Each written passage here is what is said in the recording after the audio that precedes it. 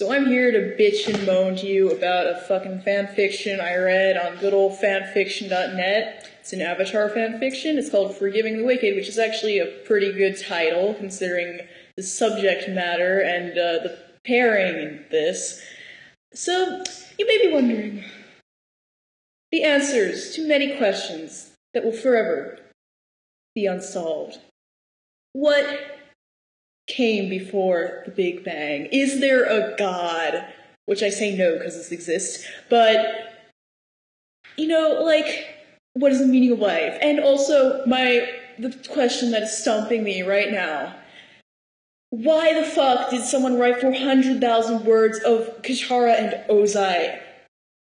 That's right. That's the pairing in this fucking fanfiction. And, it's not really that common for reasons, So I think the author just thinks that Ozai is just like because the internet is fucking saturated with Zutara shit. So, maybe we can substitute him for it'll be like a much angrier and fucked up Zuko. So, it doesn't have a ship name because it's not that well known, so might I suggest some? Ozara, Cat's Eye, or my personal favorite, What Were You Thinking?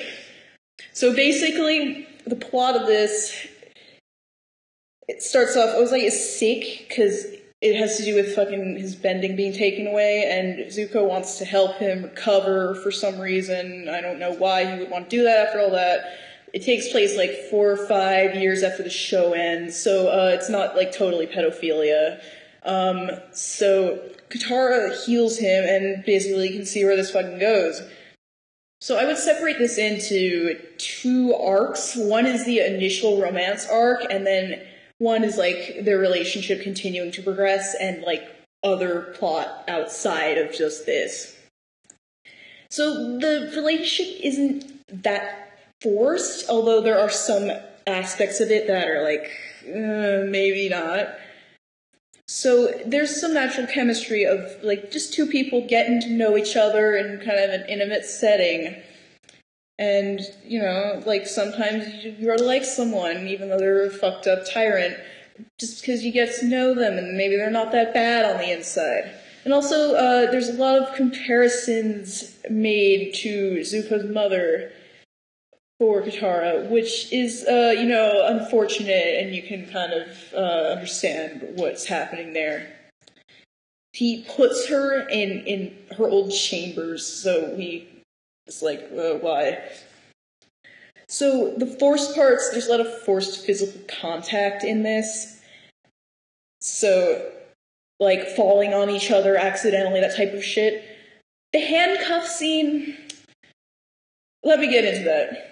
So, Ozai has a bad dream, which is actually just him, freaking out because he saw his future with his lovely wife who is healing him. No, so it hasn't happened yet. It's really creepy anyway. He wakes up, he's in a panic, and, Katara comes in and she, has to, sedate him, so she fucking handcuffs him with, an ice handcuff or some shit. And they end up, falling asleep on each other, and it looks like a freaky fetish scene, just even to describe it in the author's own words. So, y'all ain't even in a relationship yet, and you're being kinky already. Come on! So, another thing about this is that I love this trope, but this person, it just becomes a running gag, I think. Nearly every fucking character walks in on them having an intimate moment at some point. So I think Iroh walks in on them the most in the beginning, and he's the only one to think, hey, maybe I should stop these 2 from bonding, but he never does anything about it. Now, Zuko walks in on them a few times. One is later when they're having sex, but this one is a little bit less dramatic the first time. So she's restored his bending because he would have died otherwise or some shit like that, need an excuse. And he walks in on them about to kiss, and, just shit goes down. I think the dynamic between these 3 main characters is really fucking horrible, but it's funny as fuck. Like, he's in the story, has like an unrequited love for Katara, and she ends up fucking his dad. Like, that sucks so much, but it's so funny. So, 24 chapters into the book, they have sex finally, which is about 40% of the way into the book if you're going by chapters, because there are 61 chapters total. Though it's probably not 40% of the book if you're going by the word count, because the earlier chapters do tend to be shorter. So the thing that really got me about the first sex scene is that she's scared of his dick because it's so big. She's like, is that really going inside of me? It just... it hurts me. Which, it hurts her also, quite literally. So, but they do have kind of gentle, loving sex in a sort of way, because he takes it slow with her. Like, he's like, alright, I won't start moving until you feel confident, and, you know, it's like, kind of like, okay, maybe there's, like, genuine romance here. So, basically, I think their first few times having sex, that wraps up the initial arc. Now, second arc is where some real fuckery starts to happen, if you didn't think that the fuckery was bad enough already.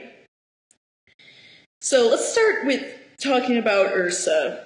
So she comes back in this book, and she's portrayed as a jealous bitch who just wants to fuck Ozai. And now, another thing, a little subplot that isn't actually that important, a little tidbit of information, I might say, is that Ozai is actually Zuko and Azula's uncle in this, because Ursa fucked Iroh a bunch of times, I guess. So it makes her look worse, and it makes the ship a little less weird, because, you know, I guess it would be not as bad if the person you love starts fucking your uncle instead of your dad. Like, that's a little less weird, but still a little bit fucking weird. So, another thing that is just, like, kind of a dumb excuse is that it says that Ursa was poisoning him throughout his reign, and she wanted to control him, but it made him, like, crazier than he already was. So, they really just use that as an excuse to, talk about, like, oh, maybe he's not that awful. I don't know. And around this time is when we get to those mysterious stomach aches, and any veteran of long fanfiction will know exactly what this means.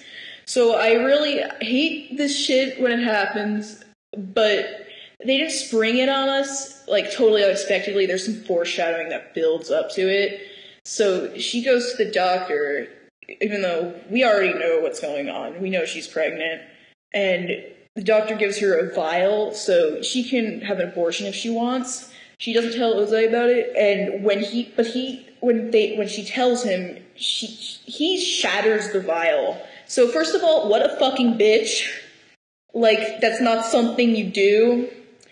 It is established that they both want to have a child, but, like, the situation is bad, and then just generally, like, what the fuck, man? That's not totally your choice to make. Like, come on. So, internationally, on that larger plot level, news is getting out. Okay, Ozai is out of prison, alrighty. So, Katara claims sanctuary for him, so that, like, I don't know, no one, like, destroys him immediately. So there starts to be rumors about their relationship, and she ends up going back to the South Pole where it's safer for some reason, and it's really angsty because, you know, they're separated for 6 months, and she's also pregnant, and, you know, that type of shit. She ends up miscarrying. Okay, hold on, I need to get a fucking box of tissues here. So she's really distraught about the miscarriage, and I mean, that's, like, not good, but she loses it. She, like, names the kid even though it's just like a dead fetus, and weeps over it and like visits his grave every day or some shit. There are some subplots while all this is happening, and maybe the only heartwarming part of this fanfiction is the relationship that rekindles between Sokka and Suki after a few years of them being apart because they broke up. And Sokka finds out that they had a kid together, so they start, like, bonding again, and, like, he loves his son, and it's just, like, heartwarming and shit. But then they kill off Suki. I don't really remember what happens, but she dies. So, the reunion occurs between our main two lovers here when Katara gets kidnapped by one of the international, like, leaders who really just fucking hates Ozai. Arnook from the Northern Water Tribe. And he wants to force her into marriage, and basically he's an abusive fuck.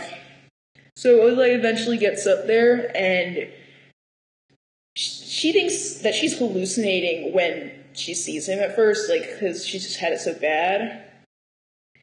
But, you know, eventually they end up having vigorous sex, because that's just what happens. And one of my favorite reactions to someone walking in on them having sex is when Azula says, "So you really are conjoined at the hip." So, you know, that trope is still going even well into the book. Running gag. So, Arnook ends up raping her, Katara, to be clear, which is not good, but obviously. She returns shortly to the Fire Palace after that. She thinks she's dying, and she doesn't die, obviously, because there's kind of a happy ending if you're not squeamish about this pairing, I guess. So basically she's pregnant again, but by the timing they know it wasn't by the rape. And she and Ozai marry, and 7 months pass really fucking fast, and the kid is born. And something that really pisses me off about this is that she names it after her dead mother. So not only is this bad enough knowing, like, the background of why her mom died, but when she gets into a relationship with him to begin with, she realizes, oh, maybe it's not cool for me to wear my mother's necklace, it's kind of like betraying her. And then she fucking names her kid after her mom, and it's just like, what is the logic there? What is it? So that's basically where the current narrative ends, and there's an epilogue that basically spans the rest of their lives. It's kind of supposed to be a happily ever after, and they're still deeply in love, which is kind of weirder than the initial romance, because, like, thinking about them having a family and, like, a child together is, like...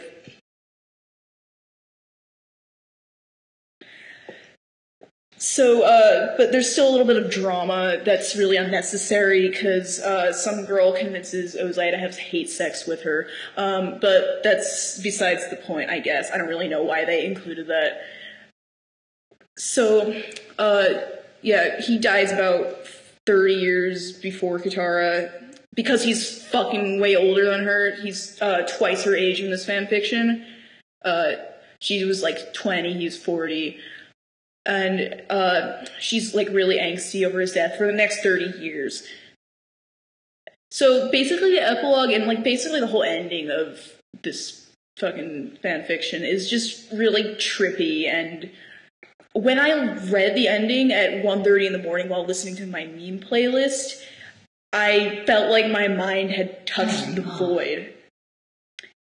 So on the whole, I don't even know what to think about this fanfiction. I didn't really enjoy it, but I don't know if it was good ironically or if it was just kind of bad. If I had to like put some solid indicators of what I thought, I would say the first arc was like their relationship building up was ironically good. Like, it was pretty fucking funny. All the accidents, like, them running into each other, even though that was kind of forced, and, like, people constantly walking in on them.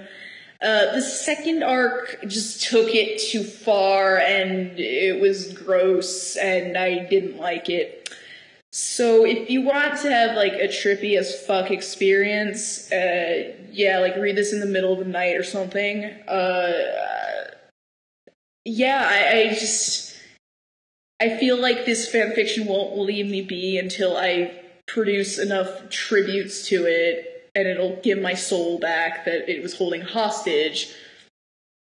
That might be a little dramatic, but you get the point. Basically, it kind of consumes your mind after it throws it into the void. So that's that. Probably don't read this. Thanks for watching if you actually, if anyone made it this far.